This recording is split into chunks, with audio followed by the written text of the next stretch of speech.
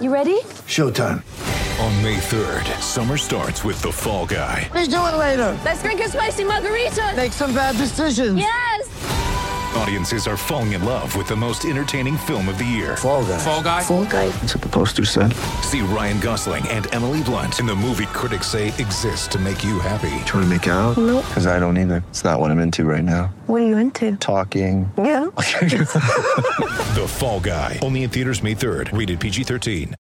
All right, the Gator panel is here again. Gators Breakdown in the Big Three roll-up, bringing you the best from all around Gator Nation once again as the Gators wrap up spring football. Uncle Silk, Corey Knowles from the Big Three roll-up, teaming up right here with Gators Breakdown. Hey, Silk, it's prime lying season and trolling season, and Dan Mullen in the spring with a troll that's right up there with your standards. I didn't get that clear today. What'd you say again? I'm saying it's lying. What was the question? It's lying I'm and sorry. trolling season. Oh, it's definitely lie season. My lies are big. Felipe Franks came out looked a lot better than he did last spring. I like the intermediate throws. I like the deep throws. I mean, it was offensive friendly, but I like what I seen. We got to fix some things with the offensive line in the trenches and whatnot. But these lies are ready to go, bro. We're gonna put up a 40 burger on Miami that first game. All right. So also with us are Gator Media members you're also familiar with. So let's start with the introductions. Zach Alberverdi, we'll start with you. What's up, Gator Nation? Glad to be back on the panel. Are you eating? No, I finished. Okay. I still got my drink, though. Nick De La Torre jumped in right there. Nick Nick De La Torre, Gator Country. Thanks for tuning in. Me and Nick have already talked for 2 hours today, so. There you go. There we go. Thomas Goldcamp. Yeah, Thomas Goldcamp, 24/7 Sports. Thanks for having me on, man. Graham Hall, Gainesville Sun, occasionally Gator Bait, occasionally ESPN WRUF. Good to be here. Thanks for having me. Put up with me. Thanks. Dan. Occasionally at a barbershop as well. Not really. Clearly not. Not enough. Dan Thompson, lead writer for Gator Country. All right, Connor. What's up? Connor Clark, partial Big Three roll-up, partial self-made. There we go. So, all right, let's pick it up, of course. Felipe Franks, guys, it's pretty simple. Zach, to start with you. Any surprise that Felipe Franks picked up right where he left off dating back to the Peach Bowl last season? Or maybe. I think he made huge strides. I'm having issues with hearing, but I think Franks made huge strides from the Peach Bowl. We seen him after the South Carolina game. Each game just get better and better, even at the end of the South Carolina game. And I think he made the same progress. I'm interested to see how good he is in year 2 under Dan Mullen, like all the other Dan Mullen quarterbacks. So just wait and see at this point, man. I'm pretty sure we all got some fluff and some great things to say. We'll just keep it moving. Yeah, I was going to say, it wasn't, in my perspective, from the Peach Bowl, really. It was, telling me to shut up, telling everyone in the stands to shut up. Ever since that moment, whatever that did for him, just getting all of that negative crap out of him and telling everyone to shut up. From the South Carolina game, the next 3 games, really, you saw him improve, and I think he just carried that into the spring. So if he needs to tell someone to shut up every game, I think, and you keep playing better that way, then go ahead and do it. Because, I mean, the end of that South Carolina game and then into Florida State, Michigan, and he hasn't really taken a step back at all this spring. And I leave spring thinking this is his team, whether or not they're going to name it. And I don't think they'll come out and name him. I mean, that's your starting quarterback. That's how your team's going to, ride with Felipe Franks. There's no short leash like there was towards the end of last year, towards the part of the season last year. I think, to me, the confidence seems more authentic a little bit. There's been times before where Felipe Franks has said, I feel confident in myself and all that. But I'm not sure that it really translated all the time. I thought, to me, especially you read that ESPN piece that they did about him, I thought that was a really good piece. I think you're starting to see him kind of admit that, he wasn't as good as he could have been in the past. And that's something he never would have done. I mean, I asked him after the Georgia game, his redshirt freshman year, why the offense didn't get better. And he goes, what, you don't think we've gotten better? So I just think he's a different person. I'm not entirely sold that he's going to pick up where he left off. I think, we'll talk about it. I'm sure the offensive line is going to be a mess early on, and we'll see how that affects his confidence. But to me right now, I think Nick nailed it. I think this is his team, and that really, really came across for me in the spring. Yeah, I think obviously we've seen his play improve a good bit. That goes without question. But it's his demeanor that I think you can say has come a long way in even 6 months, the way that he carries himself. And that's obviously goes hand in hand with how he has improved on the field. Accountable is a word that coaches love using over and over again. And you can say that Felipe has kind of owned up to a lot of those mistakes, that false confidence in a sense, and getting defensive, which he was kind of known for in his first 2.5 years.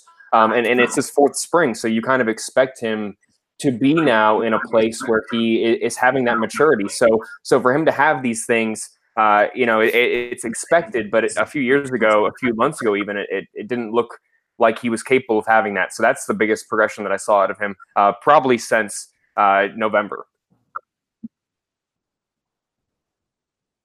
Yeah, Dan. Yeah, no, I agree. I mean, when we saw Felipe Franks at Friday Night Lights, 5 years ago, we always said the biggest issue that he's going to need is he just needs good coaching. He was a few years away when he enrolled, and unfortunately for him and his confidence, he just got thrown in right away. So, the fact that he's had some good coaching, the fact that he had a lot of success towards the end of the year, I think that you're going to start to see him build on top of that.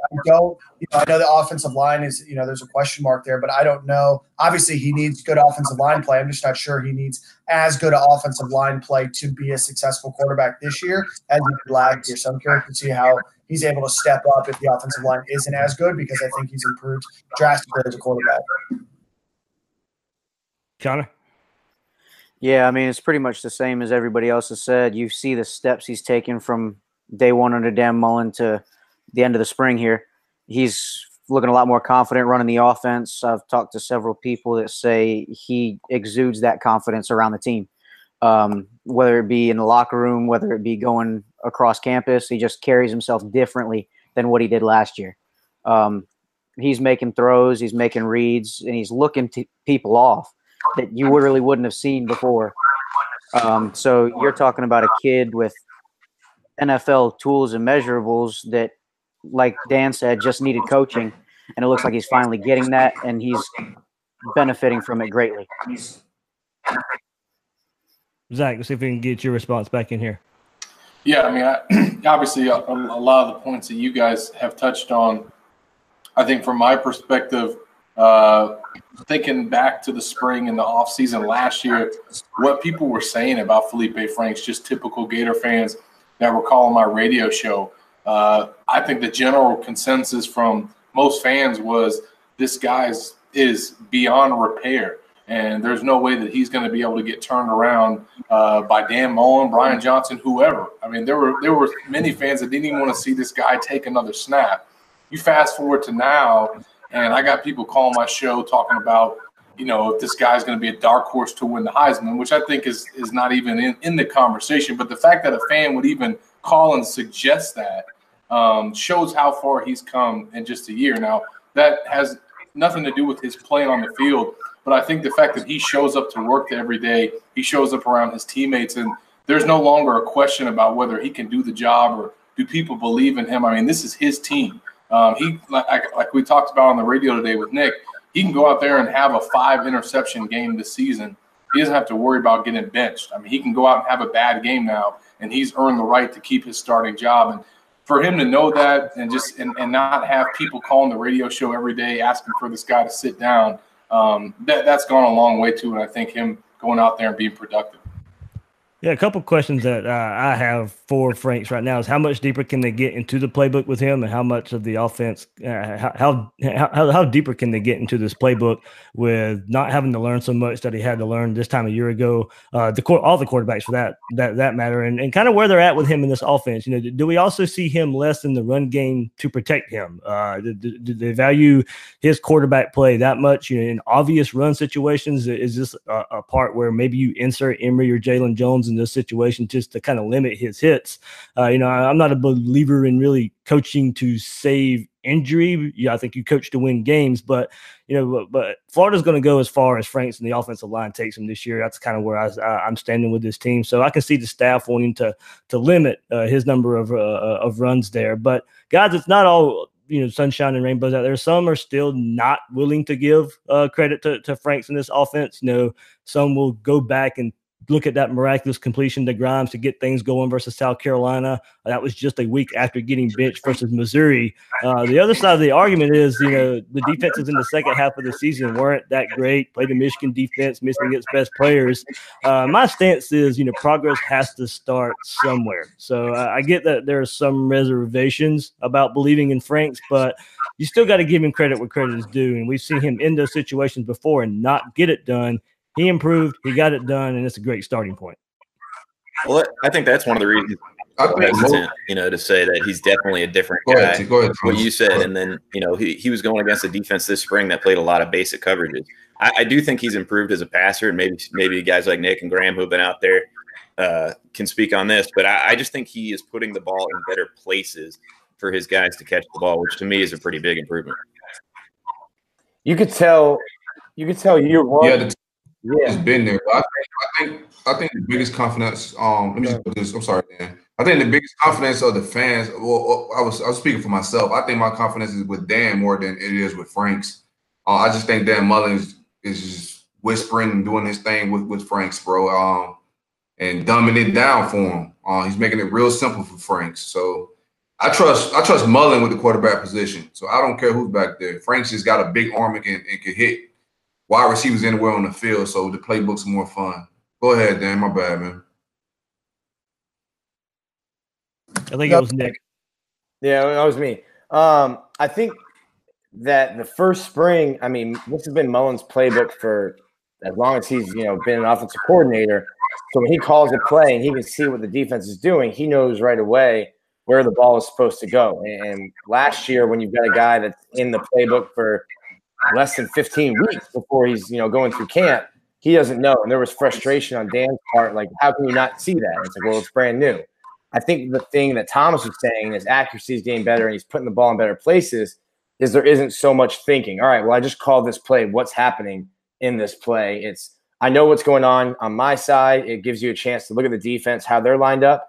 And then you're getting into a point where Dan Mullen is, because it's his offense is, all right, well, that's what the defense is doing. This is where I'm going with the ball. So it's taking away, and like what Silk said, it's dumbing it down. It's making it easier. Part of that is just he's more comfortable with it. And you can be more accurate when you're not worried about, well, who's going to be open. You know who's going to be open based on the coverage, and now you can focus on, well, where do I need to put the ball on my receiver rather than just, all right, well, who's going to be open? Which one of these four options is it?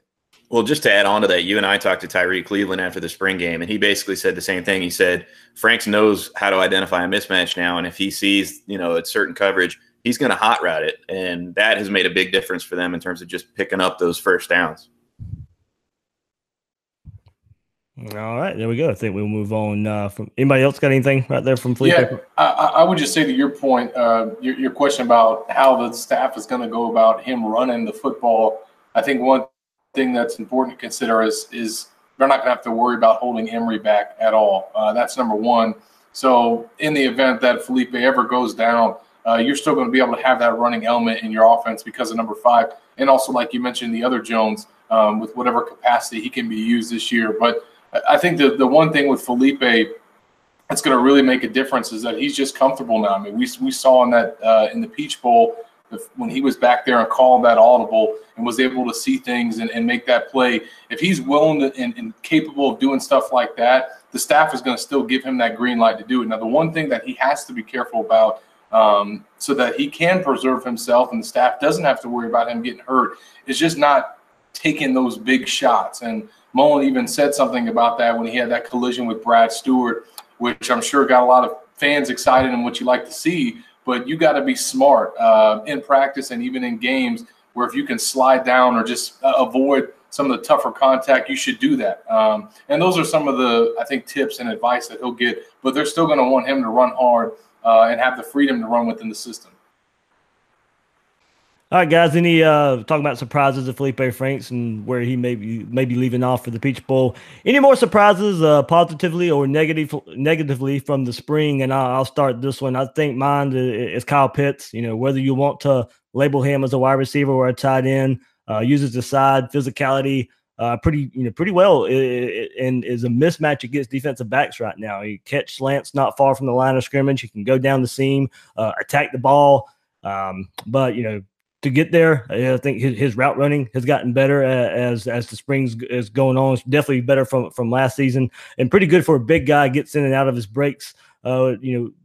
Pretty fluid. So there's a lot to like there. And my good buddy Sean Steve brought it up, and it flashed in my head as well at one of the open practices. And this could be, Mullins, Cornelius, Ingram, the big rangy target that's hard to keep up with because of creative play calling from Mullen, but also just the pure mismatch that he is.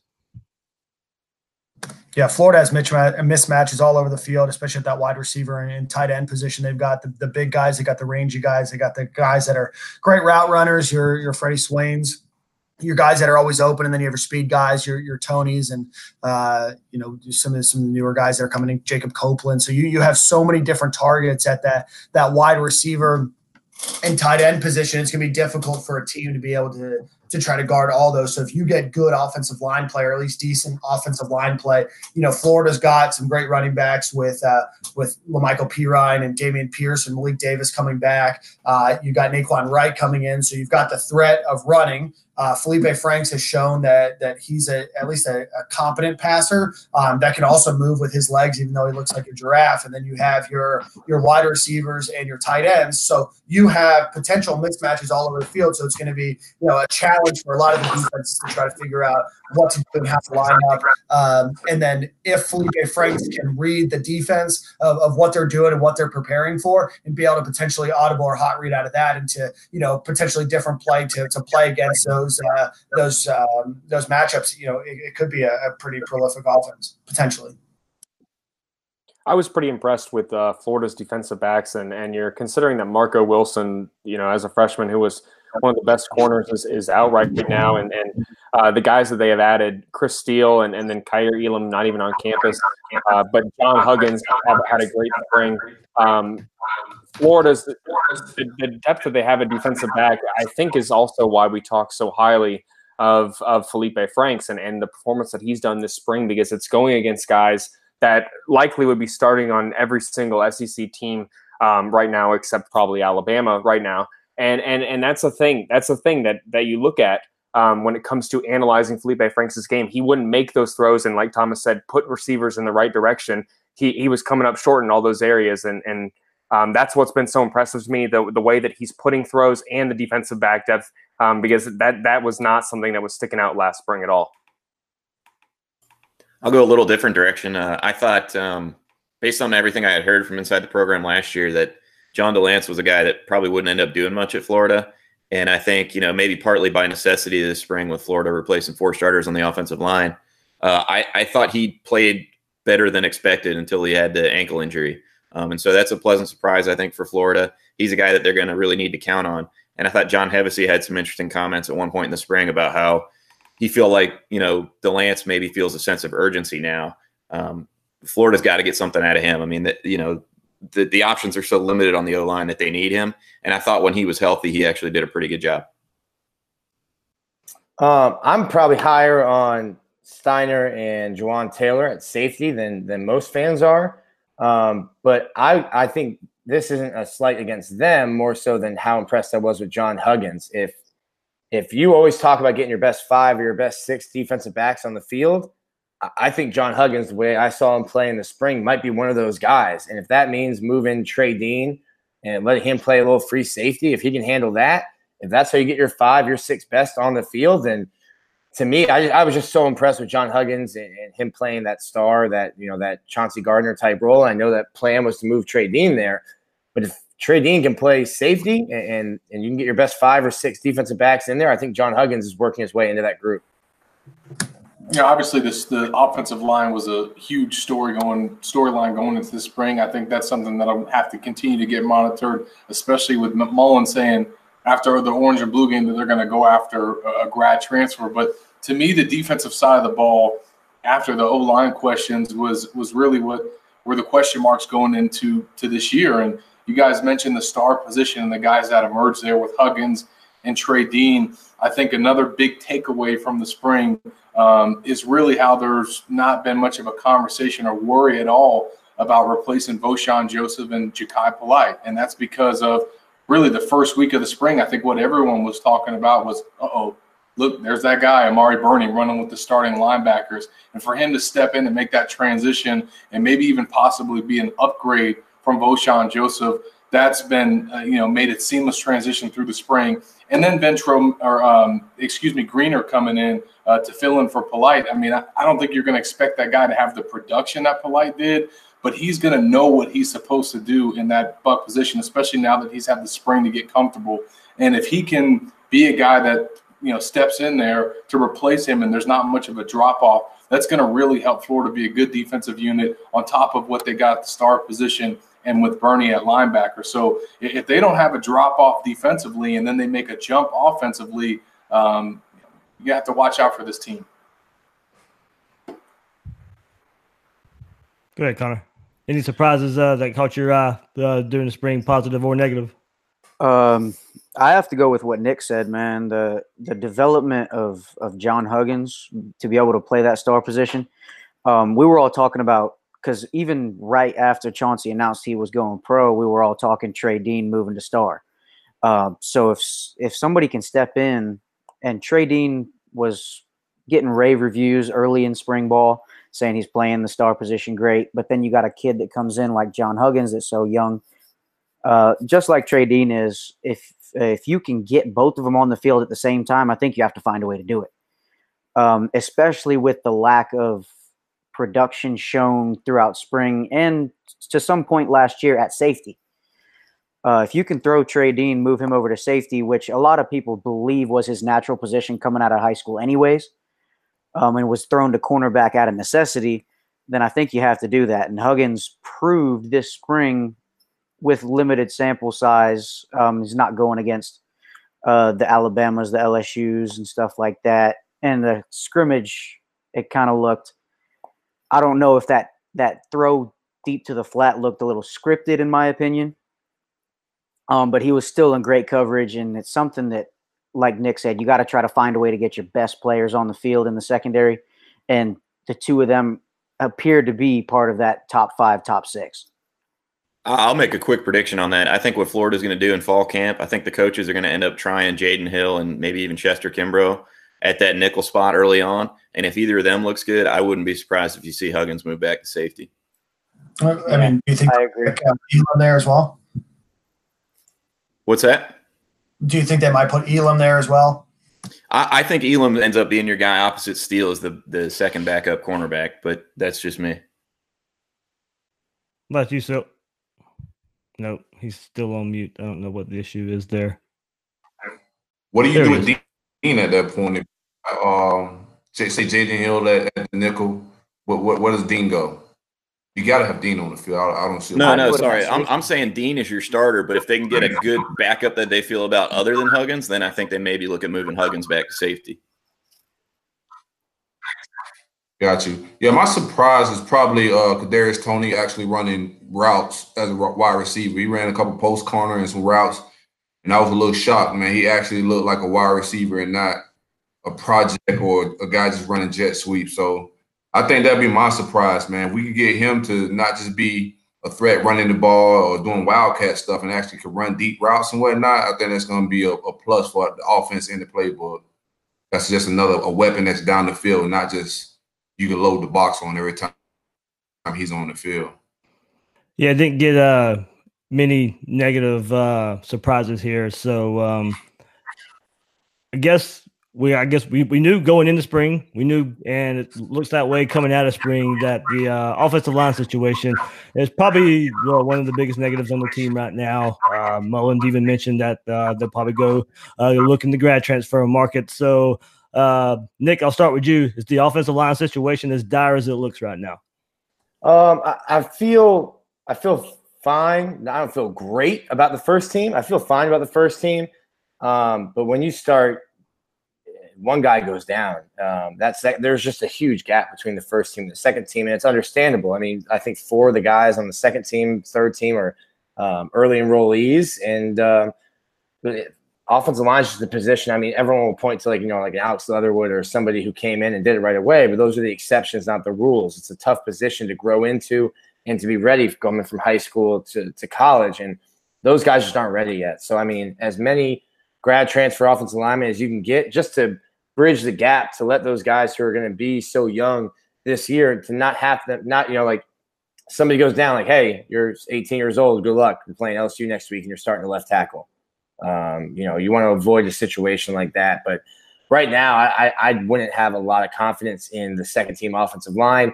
Completely understandable given that, they all should have been in high school during the time I'm watching them play.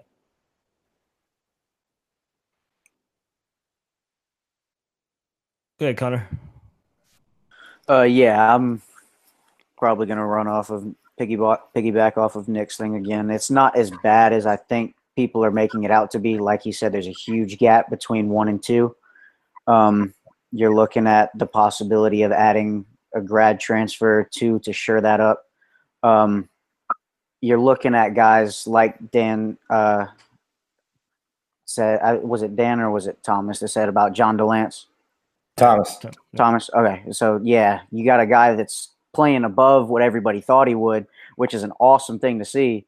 But then behind him, you got a true freshman that should be in high school as the backup right tackle in Tarquin.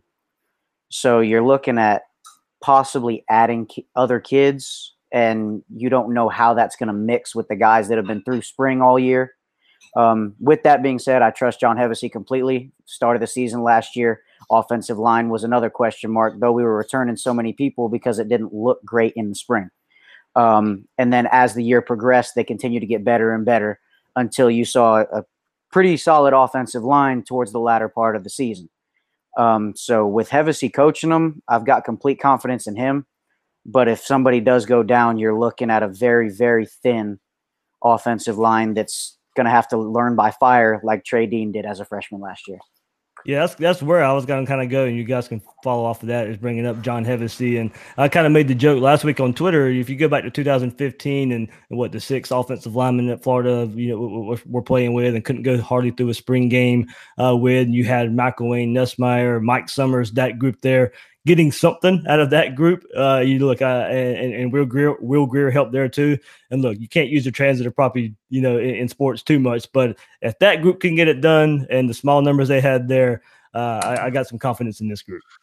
Yeah, no, I agree. I think that, while I think that the offensive line is exceptionally and extremely important for Florida's success, I don't think it's as important as it was last year, because I think you have some stronger weapons at the wide receiver position, the tight end position, and the running back position is probably just about the same. So, but you have a market improvement with Felipe Franks. So I think that, there's more faith in their ability to get it done rather than forcing the offensive line to play so well that they're creating probably a much longer pocket or a much larger pocket or longer protection than maybe they need to this year. Felipe Franks seemed to get the ball out a little bit quicker. He seemed to be leading the wide receivers and tight ends a little bit better. So I think there's maybe slightly less of a reliance on the offensive line being, a 7 or 8 out of 10, and maybe they can get by with being a 6.5, 7, and still be, pretty successful offense. I think it's a really good point, Dan. I would just add on that even in the scenarios early on in the season, probably not against Miami, but against maybe some other SEC teams where Florida might have some trouble with pass blocking and or run blocking, do not doubt Dan Mullen and his staff's ability to come up with a game plan that's going to counteract that. Case in point, Mississippi State, they had no chance to block those defensive linemen, and they came up with a game plan to go around that. Now, they only scored 13 points, but it was enough for them to get the W, and they had to pull off that trick play in order to do it. But if they get in another situation, another matchup where they're going to have a tough time blocking, I think Mullen and Hevesy and that staff will come up with a good game plan so that they can still have success. Yeah, I'm with Zach on that. I just think Dan Mullen is good with getting the ball out quick, using a lot of bubble screen for long running plays and whatnot. So I'm not worried about the offensive line play with John Hevesy, man. I trust the guy, especially after last year. They started a little slow, but those guys started to gel. I think by fall camp, we had a grad transfer here or there. You know what I'm saying? I think we'll be fine. I'm not worried about offensive line play. It's other positions that I'd be worried about more. I think we need to shore up like safety and whatnot. I'm more concerned about the back end of our defense than our offensive line. I think Dan Mullen will find a way to kind of hide our deficiencies. Yeah, you guys have all kind of hit on it. I think this staff's pretty good at adjusting, and I think there's no question that they know, what they have on the offensive line. And so I think Dan Mullen is pretty good at kind of synergizing the game plan with that. The one thing I'll say is I think that you're going to have to be a little bit more risk averse early in the season. And what I mean by that is I have a little bit of concern about when you're starting 4 new guys, can they handle 70 snaps a game? To me, that takes a couple weeks to get used to before you're really up to that conditioning level full time. So I just think mistakes early on are going to be more costly for Florida than maybe later in the season. And I think that's kind of what you guys are saying is Dan Mullen and his staff probably know that and will adjust accordingly. Yeah, I think besides just endurance, it's also communication, right? It's so important that the offensive line is communicating effectively with each other. And you've got a bunch of new voices. So, it's going to be really important that they spend a lot of time together this offseason, really working on their communication and how they're going to handle, cadences and how they're going to handle these large environments where they're going to be forced to really rely on the person next to them to communicate effectively. Hey, Graham, before you jump in, Thomas kind of just brought it up there, and I'll get your thought here. Does this offensive line kind of course, first game of the season has been moved up. It's Florida, Miami. Does that group and the perceived weakness there kind of make that game maybe a little closer than what, especially what Gator fans are hoping that game ends up being? Can Graham not hear me? Oh, sorry. I didn't realize you were asking me. No, I don't think it's that big of an adjustment. It being earlier, obviously, it accelerates the timeline for when guys are going to have to be ready. In terms of the offensive line, I don't know if there's a guy out there that's going to be able to come in and have an Adam Schuler type impact or a John Greenard type impact. That just doesn't seem likely when it comes to offensive line. If anything, to kind of echo what everyone else has said, you're looking for depth. You're looking for a guy who can possibly fill in if someone goes down, or can play a role there and allow one of these other guys who's been through a spring already to be one of those critical reserves. Because like Thomas just said, 70 snaps is a lot to get used to if you haven't done it. And as we even saw last year, Florida's offensive line featured probably the top tackle taken in the upcoming draft, and he needed a while to adjust, and you saw him get better. So it's a unit that's going to take some bumps very early in the season, but will no doubt you got to trust John Hevesy and his development that they'll get better once they're used to 70 snaps and have played 4, 5, 6 games here.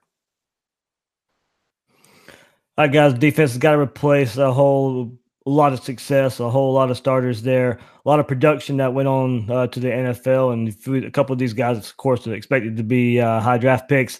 Ja'Kai Polite, Chauncey Gardner-Johnson, Vashawn Joseph.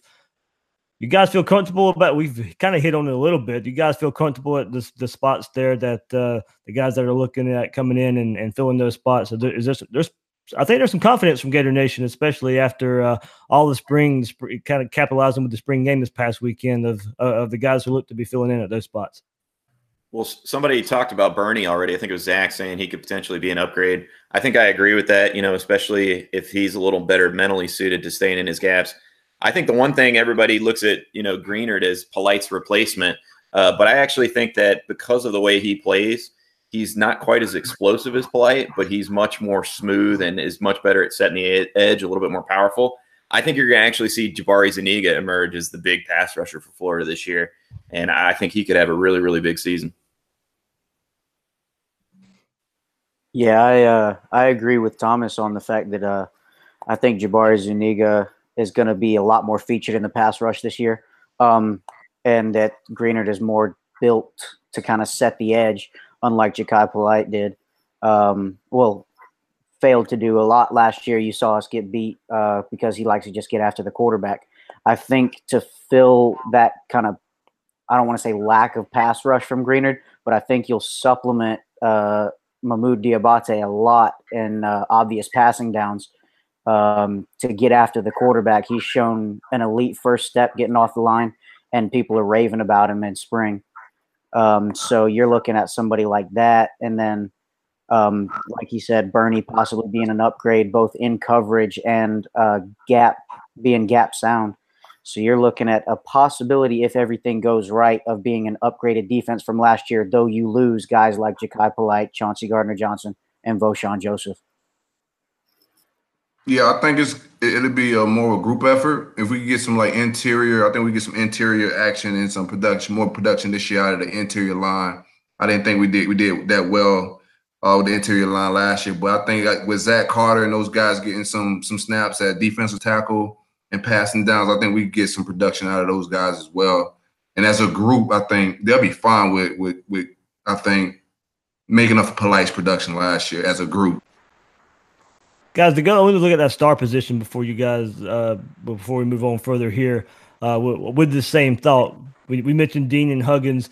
Chauncey Gardner-Johnson, he first of all brought leadership, but the way he was able to bounce back from the previous year, kind of maybe playing out of position from the year before, but coming back in as a blitzer, coming back in as a playmaker, creating turnovers. Graham, Zach, Nick, I mean, I think we like the athleticism those guys bring, but can they be the playmaker Chauncey Gardner-Johnson was? I think so. I think they are where Chauncey was as a tackler last season. They're getting at least close to that point right now. In terms of being a dynamic playmaker, I mean, you look at Huggins, you look at Trey Dean if he's going to play there. You look at Amari Burney, guys who are going to fill in there at those spots that are going to fill in with Voshon leaving also. I think that they can get there, but that's a lot to expect in year one. I think it's a blessing that Trey Dean got the experience that he did last year. I'm not going to ever call anyone suffering an injury a blessing, but it's always an experience to get a freshman. It's always a blessing to get a freshman a lot of experience. And with Marco coming back, who's to say that he can't have a great year and live up to those expectations?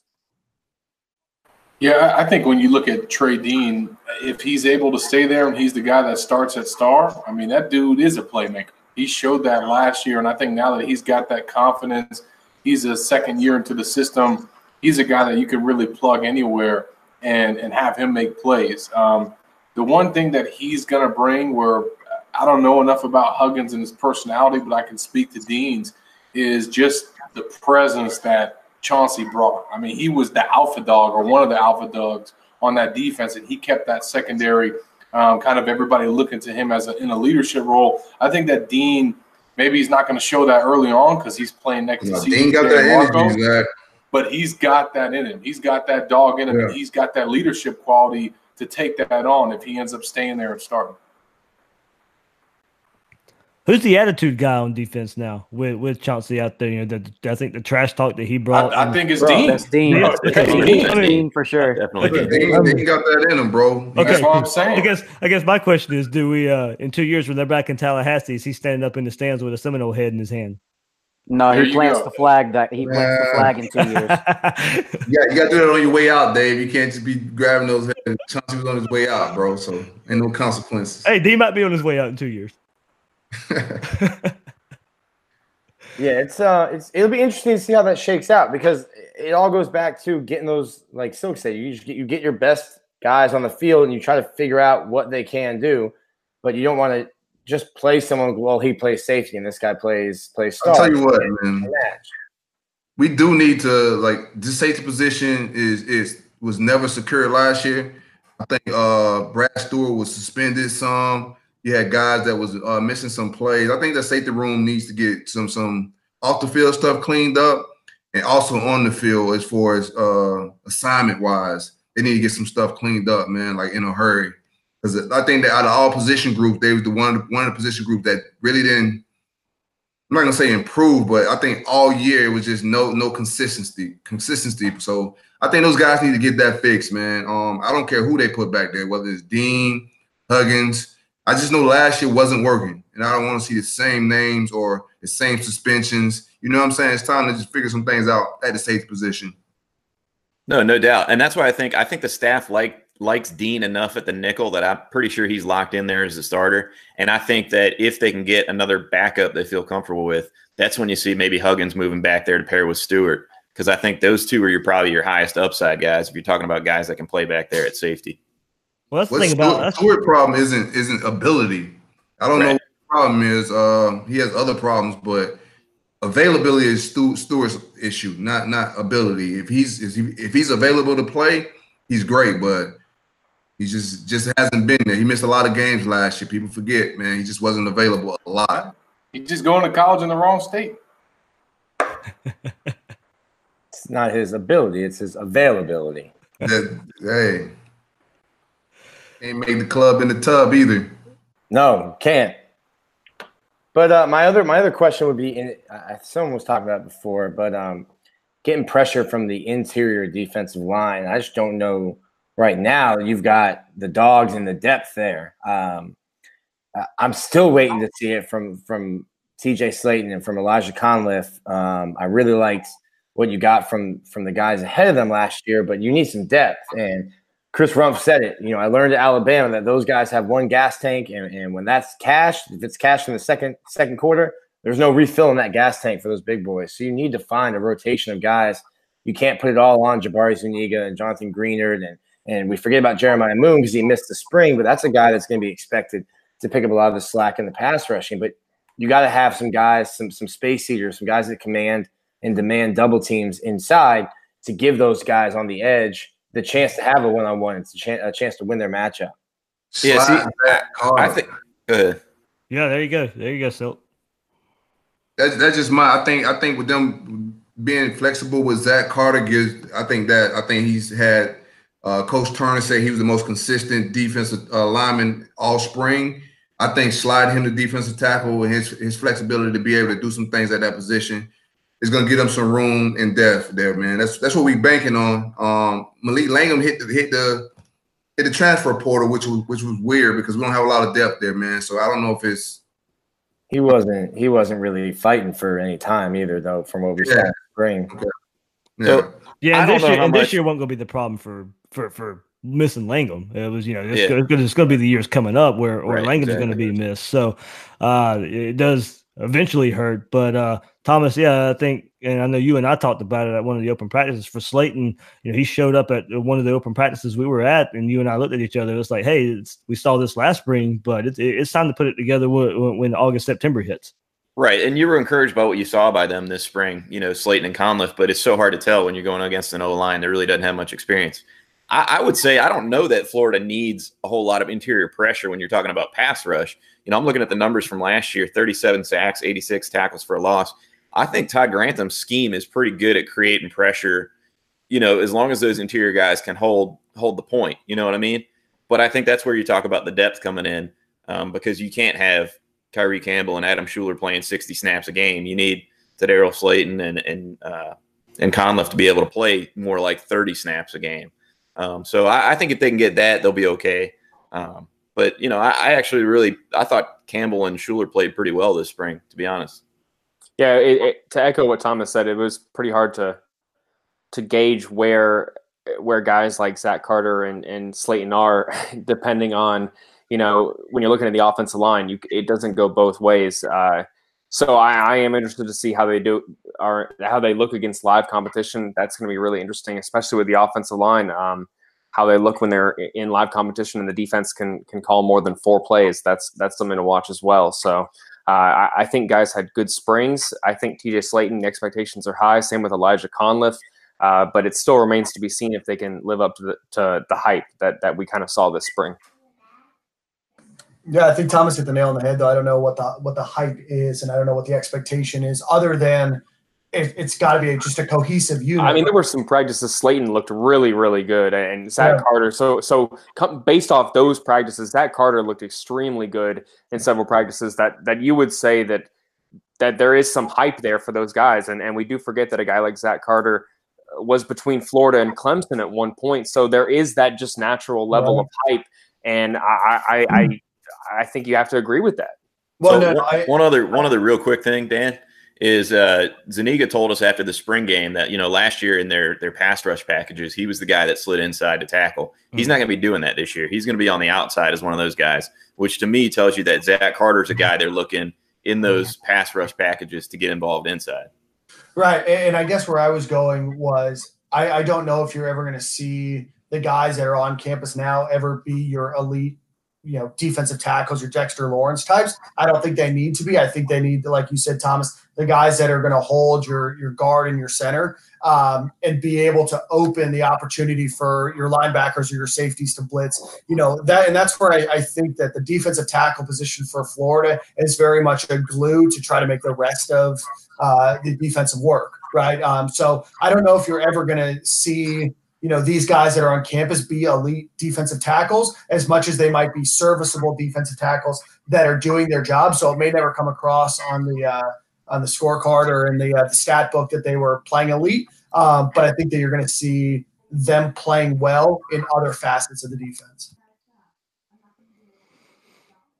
All right, guys. So here we go. Any changes from before spring practice to where you now can see the value of a true freshman come in and make a name for himself? Maybe cornerback position, of course, with still getting some early enrollee snaps there coming in early, and then of course I'm looking at Elam as well. Can he maybe come in and push for playing time as at the 2 cornerback spot opposite of as a backup opposite of still behind Wilson and Henderson, maybe in the nickel position early on, maybe set up a move for Huggins to make that move down to safety if they feel good about him there backing up Dean. So that's just a couple guys I'm looking at right there. Yeah, I think the further you get away from the ball, the easier it is to play as a freshman. I like Diabate to get some snaps and some reps at as a freshman, but I don't think he's somebody that we could depend on the first year. I think those freshman defensive backs are guys that we could depend on. I think all of them are talented. I think all of them can touch the field. Even Chester Kimbrough, I think he can touch the field. And I just think you just get better depth than we had last year. You had those games like Georgia game where Henderson was hurt and it really showed up real fast that we didn't have any defensive back depth. I think they fixed that this year, and we don't have those type of problems.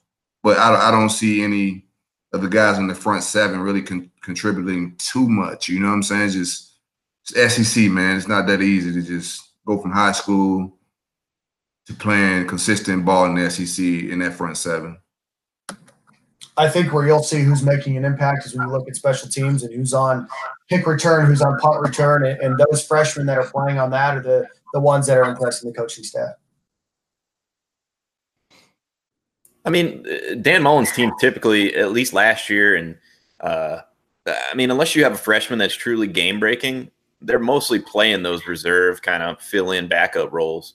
Look, last year you had Trey Dean, Amari Burney. Those are really the 2, and then obviously the kicker. But I think you look at Florida's roster. There's not a whole lot of spots where you say, okay, we could use a freshman starting here. Maybe if one of the offensive linemen that shows up in the summer really does well. Florida State of Miami, baby. Yeah, but I just don't see a whole lot of need for true freshmen to really step in right away next year. Yeah, this ain't Florida State. We won't have to freshmen fill holes right now. There's a lot of wealth in Gainesville right now, baby. Poverty. That's been the word lately. So what's your opening line? If you're making a book, what's your opening line for week 0? I don't even know what you're trying to ask me right now, bro. What's the point spread? Florida, Miami. Oh man, how are you laying down? I think we hit 40 points. They may get some garbage time points like they did against LSU the first game. So I don't want to do a spread, but I think we blow them out, bro. Like I'm not trying to be over cocky, confident or nothing like that. I just think Dan got a rookie head coach he's facing, and Manny. I think Manny got the worst matchup he could get as a first time head coach. Versus friend. Dan's facing a guy that was his defensive coordinator, so he's gonna know exactly how to exploit all that crap that Manny's trying to run on defense. I just think he's learning on the job, and this is the wrong time to be learning on the job, dog. That's the way I see it. I think we dropped at least 40 on them people, and I don't know how many they score in garbage time when we sit our starters and put the third string in the fourth quarter, a couple touchdowns. So I don't want to say a spread. I don't know. So I say 20 points on the spread. What's up? They did rent a yacht, though. They rented a yacht, so it's gonna be. I can't trust you in that flow, man. You got to braid that back before I can trust you, man. Bro, you gonna do it? I don't braid hair. What I look like? This ain't jail. Man, I need to go to a good barber shop. I need to have like to braid your hair, man. We got going on. Man. I need someone to braid my hair. Fades Graham basically just said he needs someone with a darker skin tone to braid his hair. I didn't say that at all. I thought you were going to be on the wave throw with me. Off the rails. Cats can't wow. do it. What an accusation. I would never say that. Just get a haircut, bro. Go to Silk. Zach, Zach, I'll start this next question with you. Jacob Copeland, of course, missed a whole lot of spring, barely on the field. Any worry there that he's not available by fall? Is it just a precaution because he could be, he's projected to be that type of playmaker when it's all said and done. So is it more precaution than anything? Oh, he's on mute. You're on mute, Zach. It's not a concern or worry for Florida in terms of their wide receiver position. They got plenty of options. I mean, they're not hurting for number 15 to go out there and take the field at all. Where it becomes, I guess, potentially problematic is just making sure you keep him happy and engaged, and making sure that he's still getting some type of benefit from his time on campus when he's gone all this time without playing. Now, Billy Gonzalez said that he's done a great job of learning, and he seems to be okay. But that's the only thing I would say is just making sure that he doesn't get frustrated or get mad at other guys getting shine on the field. But eventually, his time will come, like you said, when he gets that opportunity. He should be able to do some big things in this offense. But it's just a matter of they're not going to push him to get on the field if he's not ready. Guys, is this the deepest Florida receiving core that they've had since what? Since last time Gonzalez was here? Yeah, better than the 09 group. Yeah, I mean, it's probably as good as that 05 Dallas Baker, Caldwell, or maybe 06 right, with Percy. Percy, Baker, and Jamal Cornelius. I mean, your top four there were really good. But I mean, what 6 deep right now? 6, 7 deep. I mean, and it's not just that Florida's deep; is they've got so many different types of people. You've got your possession receivers, you got your speedy guys, you got your lanky guys, you got your kind of your quick, speedy, kind of get lost behind the defensive line type of guys. So you just have so many different types of people that can play. I mean, you have probably 6 very serviceable wide receivers, and then you may have 2 or 3 right behind that could potentially play as well. I mean, it's a deep group of a lot of different skill. Yeah, and them people down in Dade struggling to find 2 decent defensive backs to start, man. And you got to match up for them guys. And Kyle Pitts is no slouch, man. We already mentioned him. He's like a little flex position. He flexes out wide. And he's a big body too. He's different than all of those other guys. So I love the receiver. I love the whole offense, man. I just need this offensive line to gel, and it's going to get authentic, man. Well, and you also have potentially Kamari Gamble and Lucas Kroll, and you also have you have some other guys too. That I mean, it's a deep group. All right, guys. Anything else you want to hit on before we wrap this one up? Punting was great all spring. Tommy Townsend really in mid-season form. And we got a little long snapper battle. Hey, do they have another kid that they can send to Florida so we'll have another good punter? That's the third and final Townsend. So we're gonna have to kind of like you're at a Wilson's at cornerback. You're also punter. Are there any extended relatives? Nah, they need to adopt some kids. I'll let you know. I'll let you know after I'm there for Christmas dinner this year. I can't let y'all get off of here without. We got to speak on some recruiting, man. My only gripe right now, I think we're doing good on the trail. My only gripe right now is running back recruiting, man. Nobody want to speak on it, but last year we lost Trey Sanders, a guy we should have. I think we should at the end of the day ended up with. I don't care if he ended up at Bama. We lost Kevon Lee. He decommitted. And right now it's looking like DeMarcus Bowman could be leaning towards Clemson. What's up with running back recruiting? Not everybody at once. What's up? I think you're looking at a position group. What do you mean? Why wouldn't you lean towards Clemson right now? I think you're looking at a position group that's stacked right now. Kids, a lot of kids want to play right away. I'm not saying that's an excuse for why Trey Sanders went to Alabama because that group's stacked. And Bowman, as you said, is leading towards Clemson. but you're looking at a room that Dan plays a couple running backs.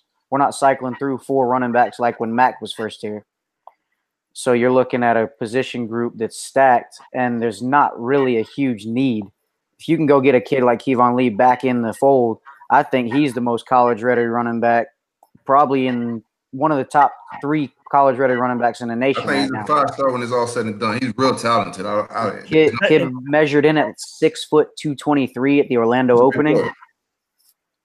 Yeah, I'm not buying depth though, CJ. I'm not. That's not. That's the thing, though. You know, a lot of fans will look at it as a failure if you don't get Bowman, and you know that was one of the players you mentioned. Silk that Florida needs to go out and get. It is a lot of optics, but if you can bring in Lee, if you don't get Bowman, you can't be terribly upset at that. I think I'm not terribly upset at it. I'm not terribly upset at it, but I'm not exactly excited about running back recruiting because that's a Lakeland. I mean, I'm not saying DeMarcus Bowman is headed to Clemson. I'm not saying that. I mean, my man Wilt Fong put his crystal ball in, and people get shook out the Wilt Fong's crystal ball. So people are a little shook. You know what I'm saying? So Lakeland is Gator territory, bro. Wilt Fong, the crystal ball guy. We got to send Kelsey's by there. We got to send whoever by there. Black. We got to send by there. We need to land DeMarcus Bowman. We can't let him go to Clemson. I know Clemson's a hot team off the national championship, but come on, listen. You said it right. You said it right there, Sil. Like you're gonna lose if you lose the top running back in the state again. I mean, if you're losing them to FSU or Miami, like that's gonna sting. But when they're going to the national champions out of state and they're spurning everybody else, including other SEC teams, sometimes you just got to chalk it up and say it is what it is, especially if they go out and get it. Yeah, but the problem is, that even that part of the trend, that part is the trend of top guys going to Alabama, Ohio State, Clemson, Georgia. Until Florida gets on that level, like they're going to miss out on kids like that, and it's going to suck because they're coming out of the Sunshine State. And we all constantly talk about Lakeland being a Gator hole. If you look at it, how many kids from Lakeland outside of Chris Rainey's class and outside of the 3 we grabbed last year have we pulled consistently? Yeah. Name 2 years in a row we pulled kids from Lakeland outside of that class. Who have we missed on though? Like they haven't been that talented like that. Who have we missed? They were down for a good bit there. They were down, man. I guess the better way is we pulled 6 and 06. But I guess the better way to ask if Florida wanted a kid from Lakeland, they went and got him. Yeah, I mean that's just what it is. I mean I understand Clemson; they hot right now. They're the national champs. Yeah, I get it. And they've always recruited that area really well. Yeah, we're not competing with really.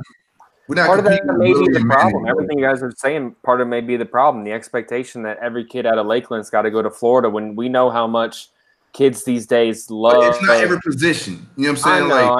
I know. But you just know that kids love. I'm not saying that anyone. I'm definitely not saying DeMarcus Bowman is a diva, but you know that the kids out there love making their own decision and waiting for the announcement and flipping it and not being told where to go and not being compared to former players just because they went to that school and that's just part of it and yeah, I don't know. We just can't. I just don't think we're at the point where we can say he's from Lakeland. He's a top running back in the state. Got to go get him. I mean, it's hard when you got Clemson hitting your phone up just as much. And like Zach's saying, that's the defending national champion that just put the work in. It just beat the brakes off of Bama. Hold on, I'm saying it's one position. I'm not saying like all of recruiting. It's one position we're having this problem at. You know what I'm saying? It's not. But again, but who did you lose those guys to? I mean, they should have also got Evan Neal. Evan Neal shouldn't have left the state either. But look how pissed his dad was. But he went to Alabama. I mean, it's like, what are you going to do? Well, you got Pierce year one. You get Lee back in the fold if Bowman does go to Clemson. I mean, that's not a bad haul. Well, running back. I'm not going to gripe about running back. You know, so I'm not going to hold a position of running back. It's just the overall picture. Like we got to land those guys to officially be back, man. Listen, say what you want to say, Sil. I ain't gonna say it. Say it. Hey, if your boy Sider was here, one of those backs would have committed to Florida, bro. At some point, Florida's got to start landing these guys, right? I mean, if Florida goes, 11-2, 10-3 again, I mean, that's back-to-back double-digit win seasons, and they've got to start landing, some guys that everybody absolutely. else You've got to be able to land the top in-state kids if you want to be able to stake claim to a national title. Well, especially when Florida State go outside of the state. Yeah. And it is getting better. It is on a better trend than what it has been. Yeah, with absolutely. The 2020 class. I'm nitpicking. Hey, we gotta have some disagreements on this, so we got to nitpick. Hey, nitpick is when you can nitpick when you're in a good spot, and that's exactly what's going on. It's kind of reminiscent of the whole Bowman thing. You got to go back. C.J. Spiller was once thought to be a Gator lock, and you had Urban Meyer. Gator 97 times in his life. Yeah, and you had Urban Meyer as head coach. And maybe it's a system thing though, because that was the big thing for Urban's first couple of years. Is the same position. It was running back. When are they going to get that elite CJ Spiller type guy? So I don't know. Maybe it is a system thing where the carries are divvied up. Bro, Bowman goes to Penn State, and I'm gonna have to miss Silk for a cool month on Twitter. Just mute. All right, let's not speak on that, bro. Stay positive. All right, guys. Final thoughts. Gators in good spot heading into August with the Miami game coming up. Absolutely. Three touchdown victory at least. I just think we talked about it most of the show. I think we all agree Florida's coaching staff is put together to take advantage of what they have and minimize, their weaknesses. And we saw it all last year. That's why they won 10 games with a team that only won 4 the previous year. I think this staff coming out of spring has a good idea of what it has. I think that's why they were, perfectly cool with the spring game being fun instead of some super competitive scrimmage type setting. And I think that now it's just all about continuing to develop those guys going into the offseason. Give me another Nick Savage offseason, baby. Yeah, I'm here for all of that. Y'all want my take on Florida Miami? Do it. Let's get it. Crucial. Let's go. Let's go. Unexpected. If you're listening to the podcast version, you got to go. You got to go to the YouTube version. Really gonna get Berg off the roll up now. Put that shirt on. What's up, Graham? Yeah, Florida in a good spot. Yeah, I think Florida's in a good spot. I think obviously that first game against Miami, when you look at the offensive line, you look at Miami's front seven, I think that is a challenge. And again, trial by fire, that's the biggest thing that I'm looking for outside of the offensive line. I think that outside the offensive line, the offense is very confident, and who the defense has returning and the guys that have progressed this spring is going to give Florida a lot of confidence. I think moving into that game, and like you guys have said, the only thing that's really concerning is the fact that it's not technically a cupcake in week 1, and it's that early game, August 24th. So I'm interested to see if the offensive line is ready to meet that now. Don't talk them up. It's a cupcake. I was hoping that Tate Casey was going to be here so I could pull off one of my great best Tate jokes, but I guess he isn't going to show up. Either like Tate won't show up on August 24th. That's enough for me. Tate's working, so he couldn't join us tonight. So there we go. All right, guys. Another good one. Thanks for joining here on the Gator panel. What are Nick's thoughts? Nick. He's just like kickers and shit. And stuff. Nick, I thought he would jump in. I didn't think he had anything to say. I'm just going to echo everything. The only question marks we really even had or talked about were offensive line and safety. And, you still got time there, but echo everything else said. I think this coaching staff, from what we've seen, has earned the trust that you were putting in them to say, yeah, they also know the deficiencies and they'll be able to game plan and scheme around those things. I think there's a quiet confidence in Mullen. And it's welcoming to see. It's not the ho-hum Jim McElwain, and of course you can't beat the troll. Oh well, there you go. I was just thinking to myself, we couldn't miss the troll against Georgia for the attendance. So yeah, maybe it's not so quiet. We get in Georgia this year, bro. Well, you didn't hear me at the beginning, Silk, because you were having some technical issues there. But I was like, Mullen's troll with the attendance number. That's your level there. Yeah, man. We get in Georgia this year. I don't care what nobody say. I'm not going back and forth with them people on the timeline every day. They catching the fade this year, bro. Georgia catching this L, man. Hey, you finally see their fans on Twitter now. It's taken a while. We've had our knockdown dragouts with Tennessee fans. We've had our knockdown dragouts with FSU and Miami fans. You finally seeing the Georgia fans in the Twitter sphere. They got enough stuff in their trophy case for me to argue with them, bro. You know what I'm saying? Like, we're gonna end that little streak they got this year. Pull up. All right, guys. Anything else? All right, all good. That's the Gator Panel spring review, guys. Thanks once again for joining us here. Gator Nation really enjoys this, and Connor, welcome. Glad you could join us, man. Yeah, I appreciate you guys having me on. All right, like the man, baby, bro. All right, that'll do it for this edition of the Gator Panel.